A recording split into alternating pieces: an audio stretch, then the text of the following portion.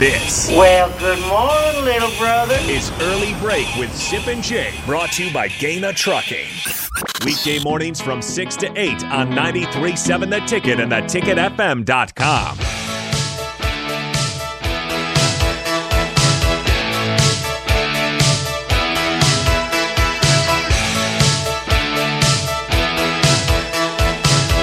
We are less than 2 weeks away from Big Ten Media Days in Indianapolis. We will be there. Look forward to that as the news gets closer and closer to us getting to football season. Yesterday we had some news in Nebraska's football program that Marquis Stepp will become the 7th running back since 2018 to leave the program. We're now joined by Sean Callahan. Sean, good morning. We'll start with the number, I guess, first before we get to Marquis Stepp. I mean, in the past, you would say 7 running backs in 4 years is alarming. In today's day and age, is it that huge, big of a surprise? How do you take 7 running backs out in a 4-year span?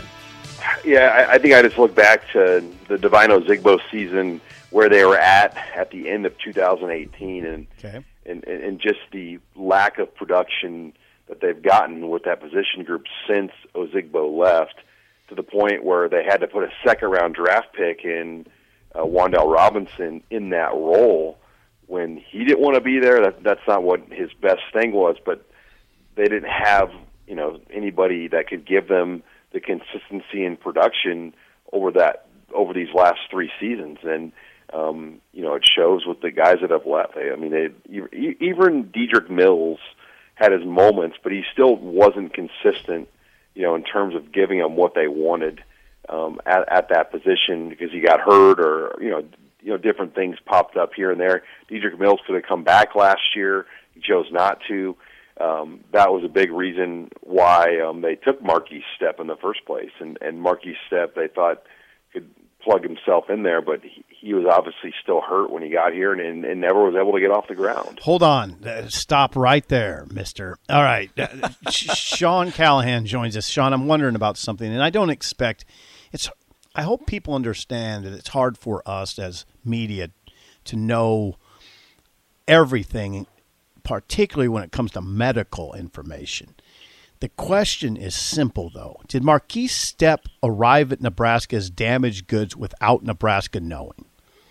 I think so. When he got here, right off the bat, like his foot injury, popped right up where he was out for that first spring. And that was alarming to me, because when you come in like he did in what was a very pivotal 2021 season with the toughest schedule that Nebraska was ever going to play in terms of quality opponents, you wanted to have him on, him rolling through spring ball. He was out right away with that foot injury.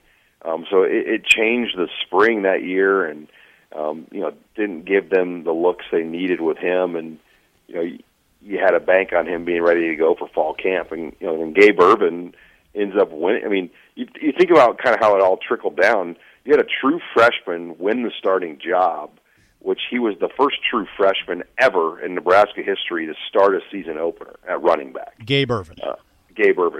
And a lot of that had to do with Marquis Stepp, because that was who they kind of projected or thought would be the guy, and that injury led to.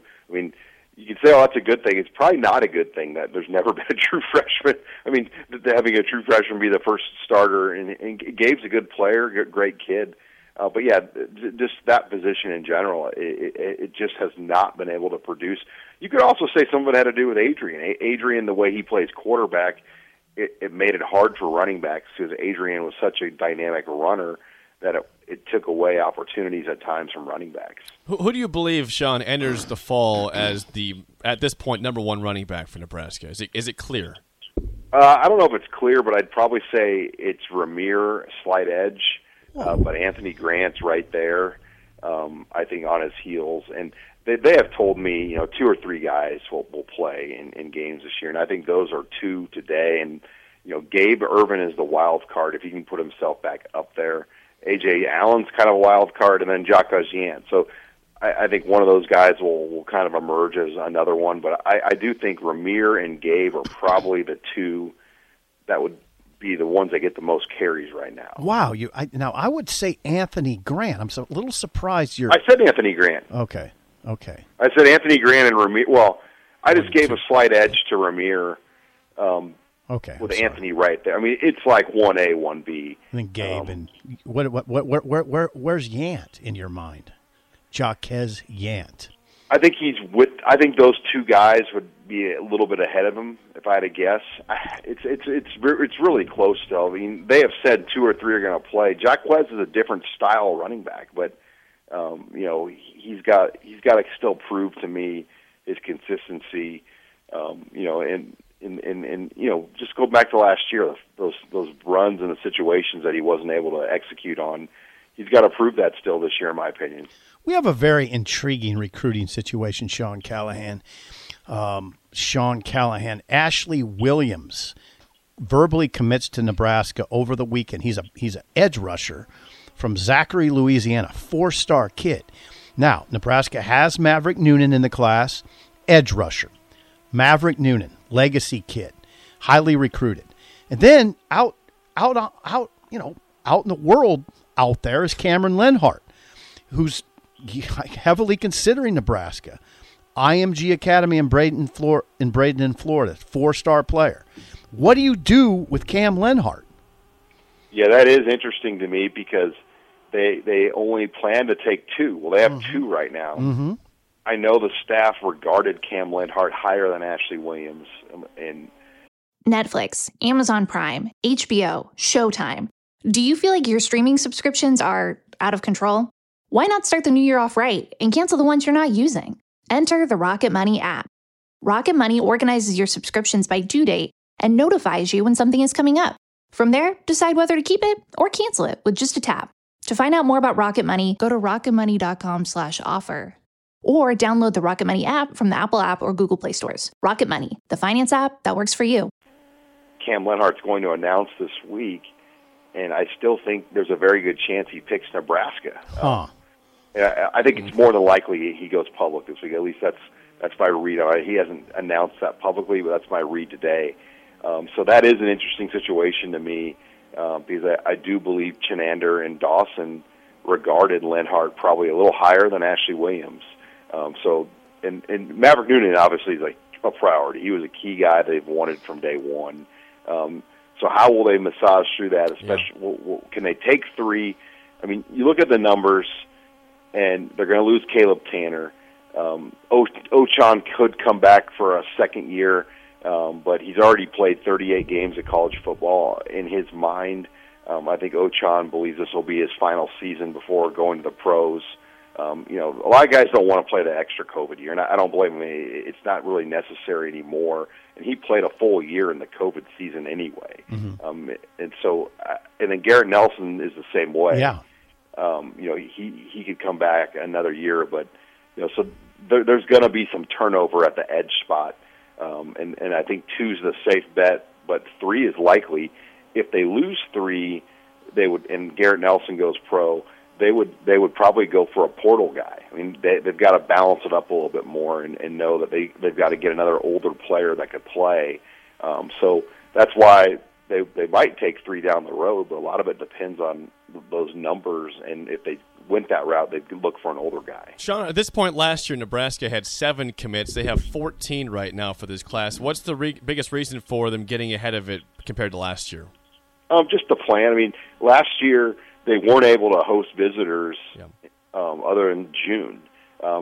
This year they had multiple events in January, multiple events in March, and then the spring game. So they had like 5 major on-campus recruiting events on top of regular unofficial visitor weekends. Then in June they had over 30 official visitors. So I just think when you bring people to campus, it leads to commits. And a year ago, they didn't have that because of the COVID recruiting rules that were still in place. And then the month of June was just nuts in terms of everybody everywhere trying to get visitors. And they didn't have a great list that came and visited last June. I mean, when you go back and look at it, and they struck out on that list. So they had those, when you look at recruiting now, the first 2 weekends of June, those are typically the best people that you have the best chance on that you bring in. Okay. And then the 3rd and the 4th weekends are kind of more Plan B type weekends. Okay. Guys that you make decisions on later. So if you bring in people those first 2 June weekends for officials and you miss on those guys, that puts you in a pretty tough spot. And a year ago, they missed on several of those guys they brought in on those early June weekends. Sean Callahan joins us. Sean, they are having some success recruiting. How much would you say, what kind of impact has Vince Ginta had? Vince Ginta, I believe his title, Senior Director of Recruiting Operations. He's leading the recruiting department, basically. Vince Ginta. I think he's just really big in creating a dialogue in the way the plan is organized with the staff, and holds guys accountable to the board and where things are at, and just keeps that organizational level maybe that they didn't have quite before, and it's been big. I mean, the junior day events have really been big early on. I mean, they've hosted more of those this year than I've ever remember in one cycle. When you go back to January, March, and then the spring game is a given. But the way they had their June organized with the visitor board, I just think he's been able to. They've got a lot of people over there. They've always had a lot of people over there, but he's really, I think, organized that team well to define roles, and they've done a good job with that here, I think, in recruiting. How much have Mickey Joseph and Bill Bush changed the recruiting culture? I mean, yeah, those guys love to recruit. Mm-hmm. They're very competitive about it. And there's no doubt they have an impact day to day because when they have guys that they're on, and the way Nebraska recruits, they have area recruiters, and then it kicks over to the position coach. So the area recruiters, might have guys that they like in their areas, and then it's their job to get them to the position coach. Well, it gets a little dicey sometimes when maybe the position coach has somebody else and the area coach has that guy, and they're very convincing. I mean, if they have a guy in their area, Kansas City or St. Louis or Louisiana, they're going to be salesmen, very convincing that we got to take this guy in their area, and I think it creates healthy competition with the other coaches. As they try to fill these spots. And, spots are extremely limited, I think, everywhere now because the COVID numbers have squeezed your roster sizes a little bit tighter. And, when you can only take maybe 15 early guys, it gets really competitive on who gets to be in those 15 spots. Yeah. Hey, Sean, one last question. Critical one. How are your beloved Dodgers doing? Well, they lost, I believe, last night to St. Louis, but they are 56 wins right now, heading into the All-Star weekends. It's just a machine. It's pretty easy being a Dodger fan right now. Is it? Pretty easy. Good. Yeah, they've been a machine for a long time now. Find some easy things in life to get you through the Freddie Freeman, Mookie Betts. I mean, I watch them almost every night. Got a little TV on our porch now, and I'll sit out there and watch them. And The Easy Life with Sean Callahan. Yeah, Sean, always good stuff. Thanks for the time. We'll chat with you again next week. Thanks, guys. That's Sean Callahan there. Yeah. Big Dodger fan. Legit Dodger fan. Weren't you an old Dodgers fan? Yes. Thank you for saying that. Well, but you never bring him up at all. Well, I mean, that was in the 70s. Like they have won World Series recently. I do that thing where I can rip through their lineup. I don't care about the old lineup. I care about the now. The old lineup. Ron Say, third Here base. it is. Here we go. Ron For the 17th time. Let's go through the lineup. Ron Say, third base. Bill Russell, shortstop. Davey Lopes, second base. Steve Garvey, first base. Steve Yeager, catcher. In the outfield, it changed a little bit, but Rick Monday was out there. Dusty Baker was out there. I can't get the last outfielder. How about the current one? I don't know anybody. Sean just gave you two names there. Remember what he said? Yeah, I know. I don't know anybody. Mookie Betts? Yeah, Mookie Betts. And Freddie Freeman, yeah. Yeah, I don't know too many guys on that team. I don't know anybody else. Who else should I know? On the Dodgers? Does Fernando Valenzuela still Clayton Kershaw. Yeah. You didn't know that name. Yeah, I would know Clayton Kershaw. Yeah. He's still humming. Walker Buehler, pitcher. Yeah. Pretty good. Don Sutton, still pitching? No, Don Sutton has been gone from professional ranks for quite some time. Fernando Valenzuela. Also been gone for quite some time from professional baseball. Yeah. I like the effort, though. Thank you. A lot of interesting information from Sean. That edge rusher position is really interesting. They plan to take 2. They get a commitment from Zachary Williams and this kid from Ashley Williams.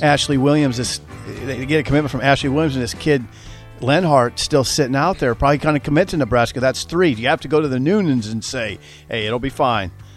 It'll be fine"? Sean said you got to massage your way through this.